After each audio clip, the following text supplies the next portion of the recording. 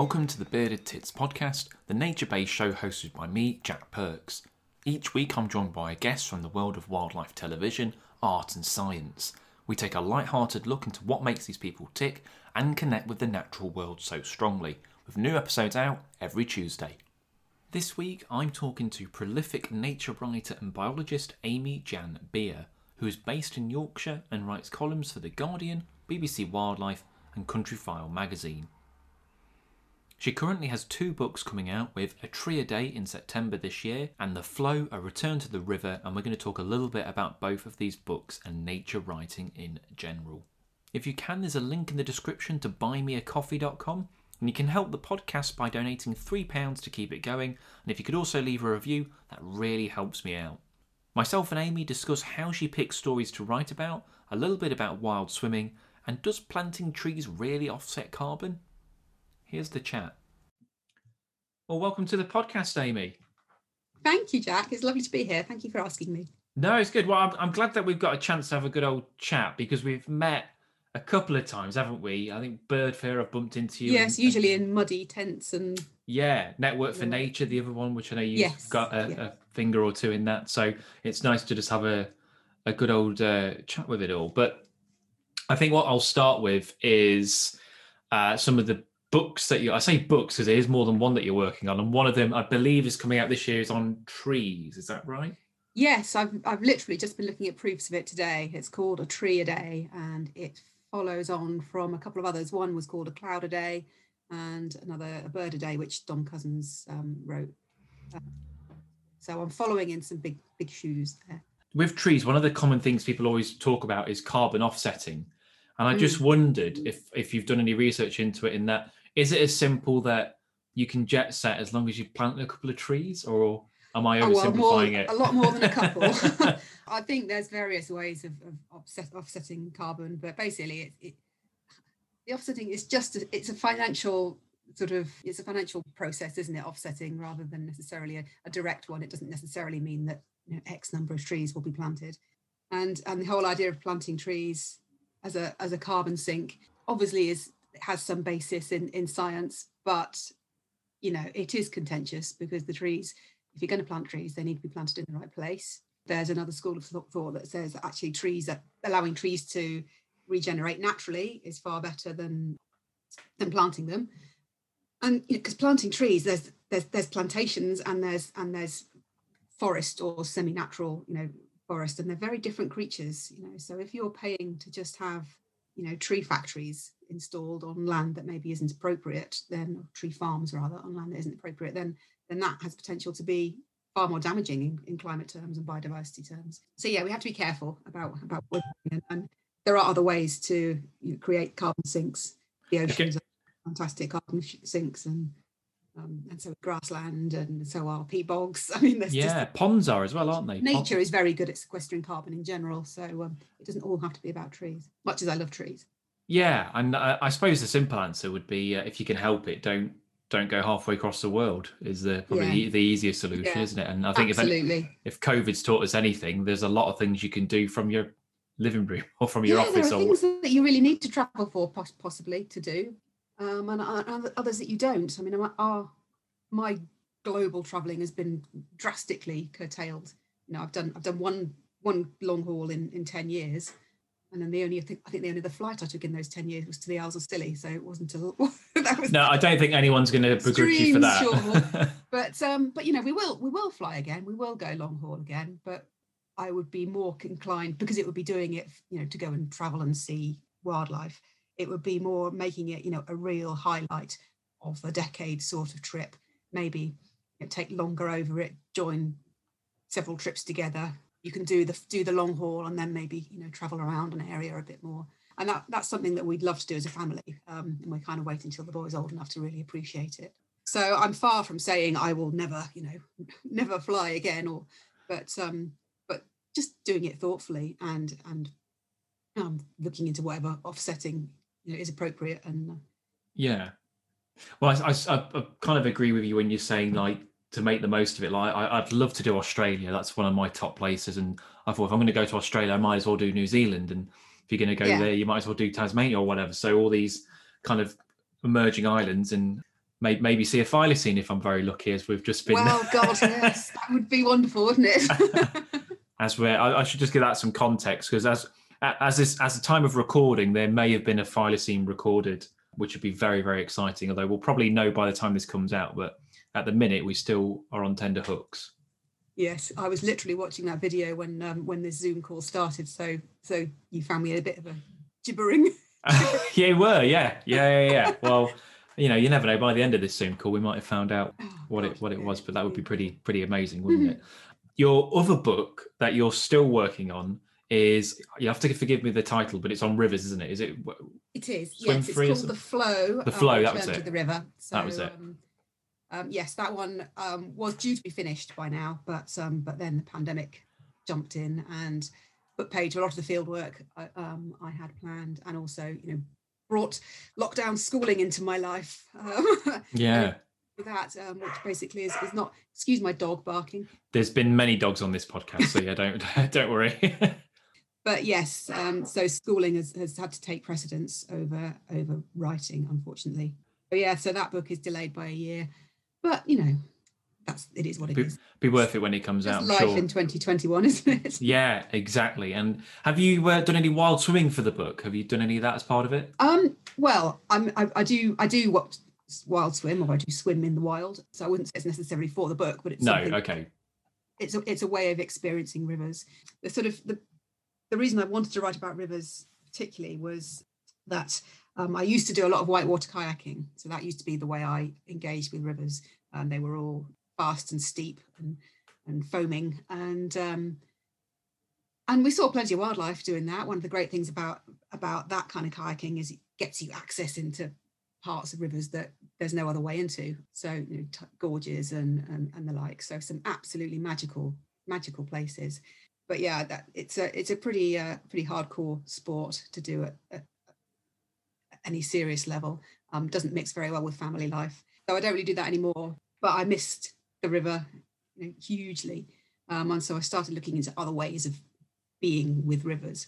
And so that did involve swimming, or just walking by them, or canyoning, or even snorkeling, which is something that I've started going under the water, which it would be no surprise to you to hear me say, oh my God, it's just an experience. The first time I actually put my face under with a mask on.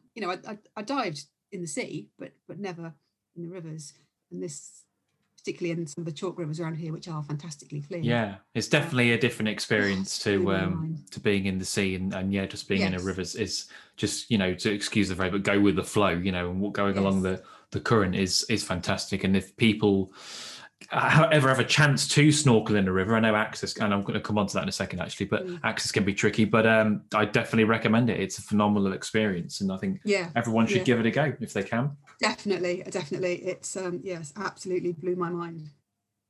So how did you find access to rivers? And it's something I constantly get asked about, but I just wondered, like with say some of your local Yorkshire chalk streams, were people happy to let you get in, or was there a bit of kind of? Well, yeah, I mean, the ones that I've snorkeled in was on one of the newer nature reserves, and I did have explicit permission to be there.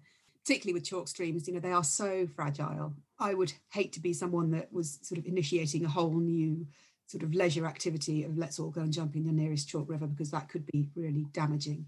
They are incredibly delicate habitats. So, I was moving around in the river as little as possible with any of my body doing what I call crocodiling. I don't know if that's a technical term.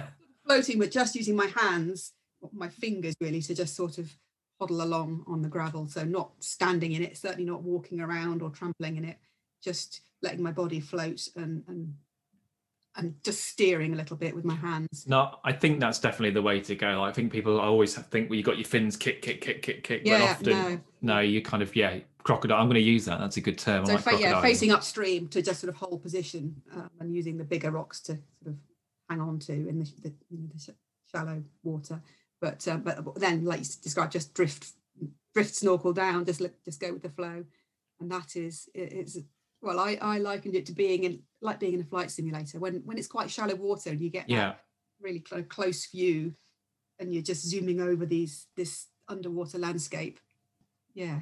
Yeah, it's pretty amazing. You feel like you're going really fast, even if yeah, you're you not. do. Yeah, I think as in terms what I found with Access anyway is that because someone will, if it's in England anyway, someone will own the banks, the access to it, and it's just a case of just asking. I think people just don't like surprise, particularly if it's an angling club. They're not going to appreciate people bubbling around. But I think if you explain what you're trying to do, they might say no, but at least you've asked, you know. So yeah, well, it was a problem, and it is a problem with kayaking. Definitely, there are challenges to access, with big problems with lack of access to rivers in Britain.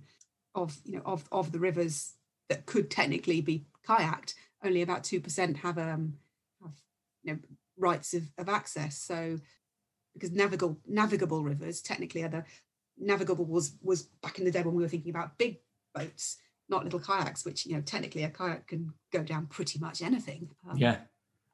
So a lot of the rivers that you might want to kayak on don't have an automatic right. In England anyway, it's different in Scotland. They have much more sensible access. Rights to roam and etc. Yes. Yeah. So their rights to roam cover rivers. In England, it's much more tricky and very limited in where you can paddle and when. So the kayaking season is in the winter, when sort of November to March, when the fishermen aren't. Isn't it something to do with the height of the river as well? Is it that there's a certain height in some where cases, is it? Okay. In some cases, the rivers have the access agreement is you can paddle it when it's above a certain level. Yeah. That you're not scraping along, disturbing the bed and the gravels and that sort of thing, which is sensible. That's a common sense approach. Yeah.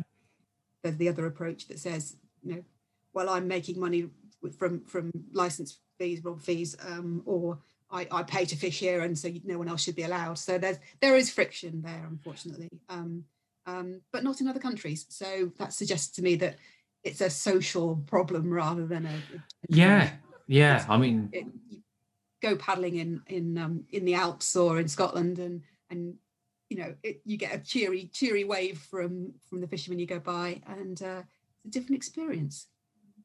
So yeah, it can be done. We just need to find a way of bringing everyone. Compromise, I suppose, at the end of the day. I just think there are more than one ways to appreciate a river, and why can't we all have a bit of that? Yeah, it's a great resource. So we should, be good to try it out. You mentioned the 2 books, and I wondered, because obviously you're quite a prolific nature writer. So how do you pick stories when you're pitching to magazines or newspapers like The Guardian or whatever? Like, is it do they come to you and say, we want you to do a story on XYZ, or are you like, actually, I found this amazing little story, are you interested? It's probably about half and half, to be honest. Is it? Okay. I mean, with books as well, a lot of the more kind of straight natural history books I've written in the past have been ones that the publishers come to me saying, oh, we like to do a book on this, that and the other, and would you write it for us?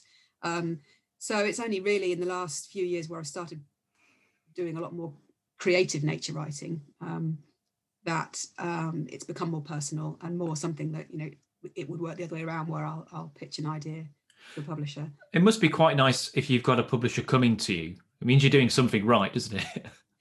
It is nice, yeah, but it also means they tell you what to write and how long it's going to be. Okay. That sort of thing. So in terms of creativity, you have a much less creative control over the end product. But it's still, I'm a freelancer, so it's nice to be asked.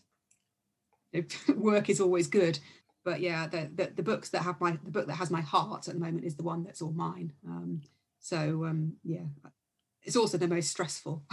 Yeah, well, I guess you want to make it right, don't you? Yeah, it's putting yourself on the page, and whereas other if it's more factual, not that the creative nature writing isn't factual, but if it's a much more straight traditional natural history book, there are only so many ways of getting that information across. Yes, yeah.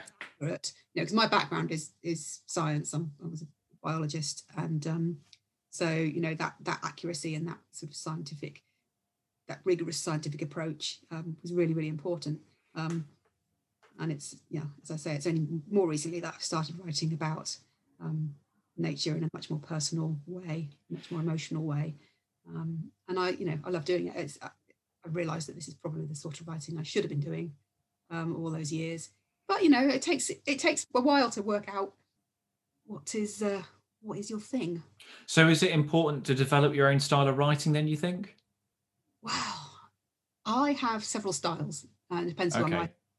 writing. So I wouldn't, I certainly don't always write the same way.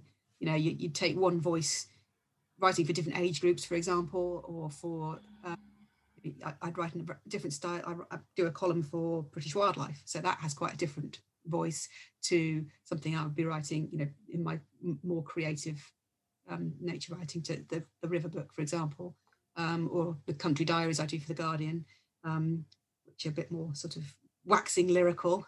Yeah.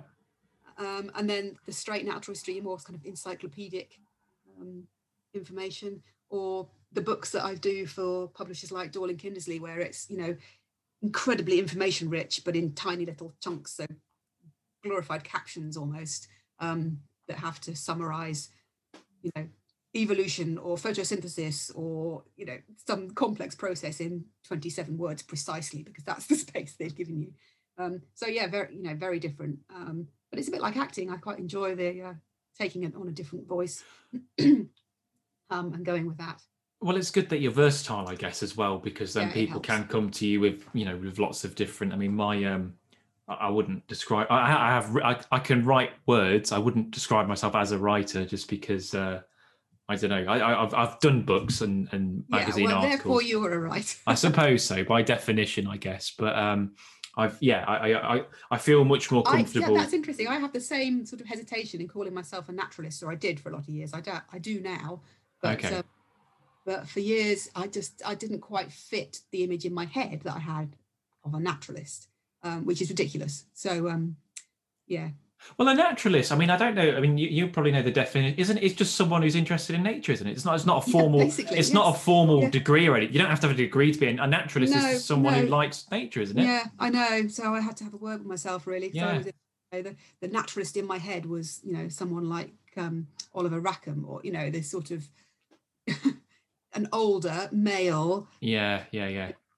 with a butterfly net or something, Beard. to yeah, I just had to realize that that is me. Yeah. I think there shouldn't be a stereotype. I guess should there? Anyone can be. I think I just didn't feel I knew enough, but Okay. I think if a naturalist is anything, it's someone that knows they don't know enough. Okay, that's a good way of putting it. The more you learn, the more you realize just, it's hopeless. We'll never ever know it all. No, definitely. Literally every day there is something else out there to go and So how long did it take you then before you feel like you've made it in writing then? Because if you started off as a scientist and then you turned your hand to writing and made it, I know if you don't like to self-glorify, but like at what point were you like, oh, maybe there's a career in this? Well, I guess I've been making I've been making a living doing it for 20 years. Yeah. So, and the first time you get something that's got your name on it and it's in print, that's good. So I guess, in some ways, as a writer, after my first year of freelance and I hadn't starved or lost. It's always a bonus, isn't it? Yeah. Okay, this is all right. Yeah. I can just about make it work. But in terms of being, in terms of calling myself a writer and feeling that it was going okay, I don't know. I think probably in the last 3 or 4 years where I felt like I'm writing the kind of thing I really want to write, it's the work of my heart now, and other people seem to enjoy it. So, I can't ask more than that. No, definitely. But I'm still completely, I still get giddy when anyone gives me a nice comment on Twitter. It's still, just I go like that little blushing emoji. It'll never.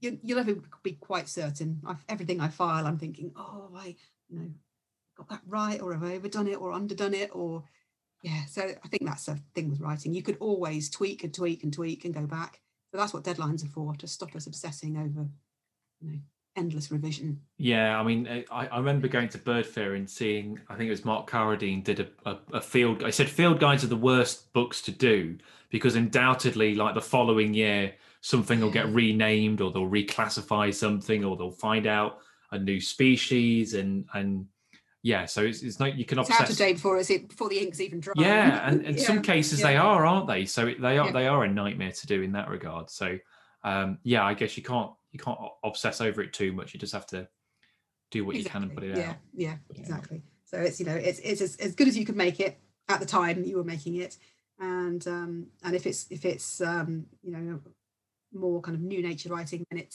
it's as true as you could make it. It's how you felt about whatever it was at the time. Um, So when you say new nature writing, is this the sort of what's the best way to describe it? H is for hawk, that sort of stuff. Is that what you're well, talking about? that's usually given as the benchmark where new Yeah. nature Okay.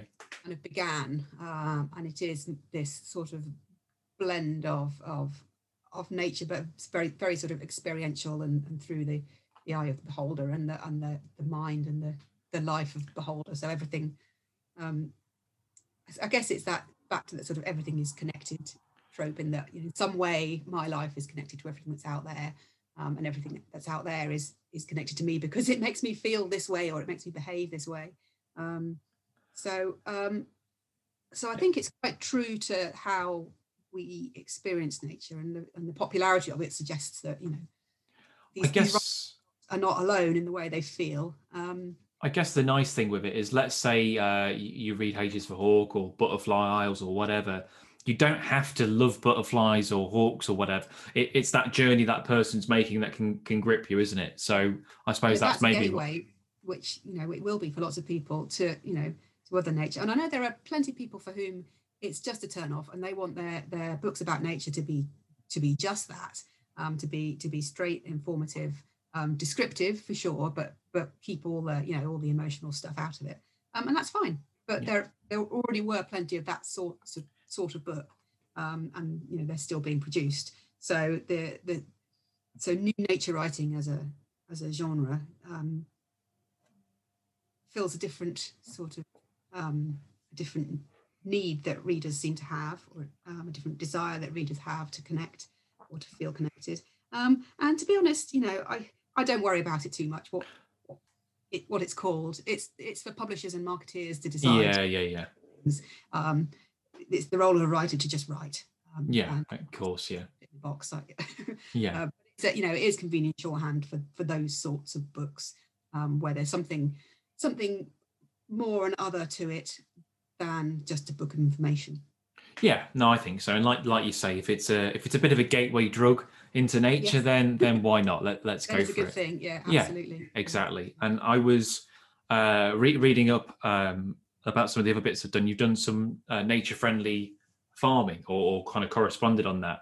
And it might sound counterproductive to some people, because to some, nature and farming don't necessarily get along. But as has been proven, the two can coexist, can't they? Mm. Absolutely. I mean, farming is nature. Yeah, In yeah, that, yeah. humanity is nature, and farming is one of the chief ways that we engage with nature. We're going out and feeding ourselves. That's all we're doing. That's all, and that's what every other animal on the planet has to do, in some way. And farming is a large part of our way of doing it. Certainly, in the developed world, there's not many of us that will go out, and forage, or hunt for our every meal. I mean, you could do it, but the vast majority of us don't. So we've substituted farming for that, and it's made us who we are. As a species. A huge part of our social development is because we settled down, we learned to cultivate crops, and we had homes because of it. We stopped being nomadic, and so civilizations grew up, towns, villages, cities. So so much comes back to farming that we can't undo it. But it's really only in the last few decades where the intensification of it, has escalated exponentially to the extent where it's just it is unsustainable, wholly unsustainable. So we had to find a way back, and work with nature and allow nature in. And those farmers that are doing it are finding that they can, they can share their land with wildlife. And certainly, I've got I live in a farming area, so I've got lots of Yeah. neighbours and one of them in particular, in the last 5 years or so, has started trying more nature-friendly farming and leaving space for wildlife on his farm. And just seeing his sort of journey and his joy at discovering and realizing that the birds he's seeing are there because of the way he's managing the land, it's fantastic. And he's totally won over by it. And I think that's the thing about nature. Once you've got a little bit of it, you want more and you want more. So gateway drugs, definitely. A bit of gateway nature drug would, is definitely a good thing. Yeah. It will help us all. And that's, so that old sort of idea of mixed farming, can be hugely beneficial for nature. There's plenty of farmers proving that.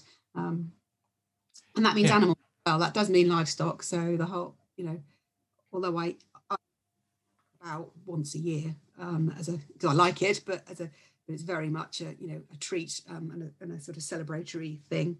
I'm not suggesting everyone else should adopt that.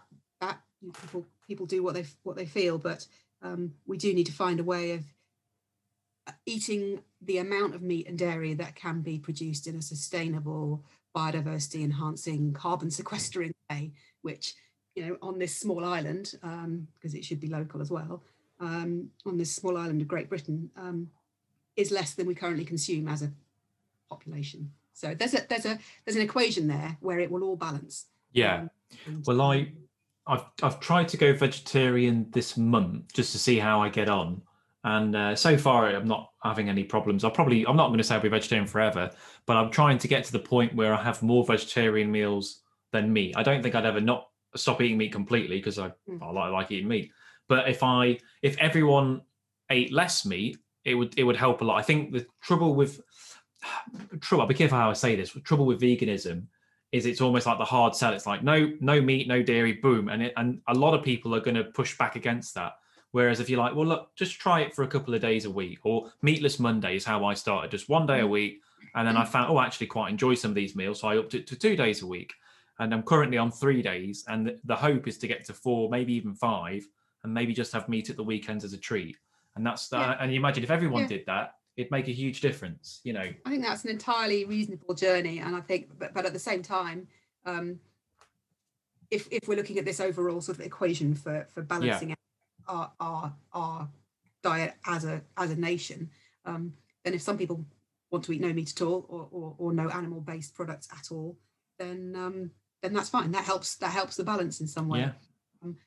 But for their health, they need to be not eating too many processed meals, which there are an awful lot of for diets that exclude meat and dairy. There's a lot of processed food, and there's a lot of imported food, and there's a lot of food that's, if you're switching from dairy, I don't drink milk anymore, dairy milk. I drink oat milk. Some of the other alternatives, it's almond milk or soy milk. There are concerns over those. Environmentally they're not much better, but at least oats can be grown here, so you can't do it all. There's just so much pressure to there is every little micro decision as a consumer you can agonize over, and it could drive you mad, but there are obvious steps that you can take, and just considering it a little bit more and just trying to live a little bit more lightly, and buy that there's a fantastic farmer not far from me who's absolutely busting a gut to do the right thing, and he's a beef farmer, beef and dairy, on the Derwent, on the river I live on, further down on the Derwent Ings, which is a fantastic area for birds, triple SI designated, and his cattle graze in the summer on the Ings, but in the winter those areas are completely underwater, so it's part of flood management for the whole region, and it's brilliant for the birds, and for the sort of meadow flora that come there. And he's absolutely great, but it's really hard to do the right thing. He's under constant pressure to from both sides, from conservationists, I know, environmentalists, radical vegans who don't want anything to do with the fact that he rears cattle, and farmers on the other hand, and he's just such a voice of reason, It, it behoves all of us to actually listen to those voices in what I call the messy middle, and and give them credit for trying to do Yeah, trying to feed us and look after the land and encourage biodiversity. It's a pretty thankless task if we can't actually say well done and support them. So yes, last time I ate beef was actually Christmas before last, but it was his. So I thought, right, well done, Rob. You were going to eat meat. So we had some of his Dexter beef, and it was delicious. No, I bet it was. And you touched on it a little bit there, but obviously you're living in North Yorkshire. Well, what's the wildlife like locally for you? Have you got much to see from your, I say from your doorstep, but in your local area? Yeah, literally from my doorstep. We're very lucky. We live just on the edge of the Castle Howard estate, which is between York and Scarborough in the Howardian Hills. And our house is kind of a bit out of the village, so literally, I can go for a walk around the woods in my pajamas in the mornings. We live just opposite the woods. So yeah, we are incredibly fortunate, particularly in the last year. I've never felt so blessed to live where we do. It's a bit of an expedition to go and do anything else, but yeah, it's pretty special for wildlife. And the estate is in the process of as many large landowners are, looking at ways to make more space for nature, do little bits of ecological restoration. I mean, like I say, it's already pretty good for wildlife, but they're looking at ways of doing more. And all credit to them. They are progressive and they have an eye on the it's a big tourist attraction as well, the estate. So the house. Oh, okay. It was where Brideshead Revisited was filmed, so it has like 250,000 visitors a year, something like that, to the house and the gardens, and then the big estate's very popular with walkers. So they're aware that people are interested in concepts like rewilding and might come to visit for that as well as for the more traditional country estate side of things. So they're canny. They also know that agricultural subsidies are going to be changing, and public goods are going to be something a big factor in that. So yeah, there's a financial incentive as well, but basically they just want to do the right thing with this land that they are custodians of, which is very commendable. And I think there are a lot of large landowners that are coming around to that way of thinking, particularly the younger ones. I think that's yeah. Well, it's good to know that you've got stuff on your doorstep, whether it's your pajamas or your walking boots, and you can kind of get stuck into that and get some good views. Well, I mean, that pretty much brings me to the end of it. So it's been great to kind of get a glimpse into your varied career of writing and all that world. So it's been a pleasure talking to you, Amy. Thank you very much. Cheers. Fair, hopefully. Well, I mean, dare we dream that it might be in person? I don't know. Hopefully it will be, but who knows? We'll see. We'll see. But one day soon. Yeah. Take care. Will do. Bye for now. That was Amy Jan Beer. She's a very talented and busy writer, and no doubt you'll have encountered her work along the way. Can't wait to read that river book. As a side note, the thylacine we talked about turned out to be a padmelon. Padmelon? That doesn't sound right. Yeah, you Google it. But who knows? There could be some out there. Maybe a future topic for a podcast one day. Next week, I have The Force of Nature, that is Iolo Williams, who is one of the main presenters for Springwatch, as well as a host of other nature programmes. We talk about Welsh wildlife, egg collectors, and how he started out as a presenter. This has been the Bearded Tits Podcast. I've been your host, Jack Perks, and I'll see you next time. Cheers.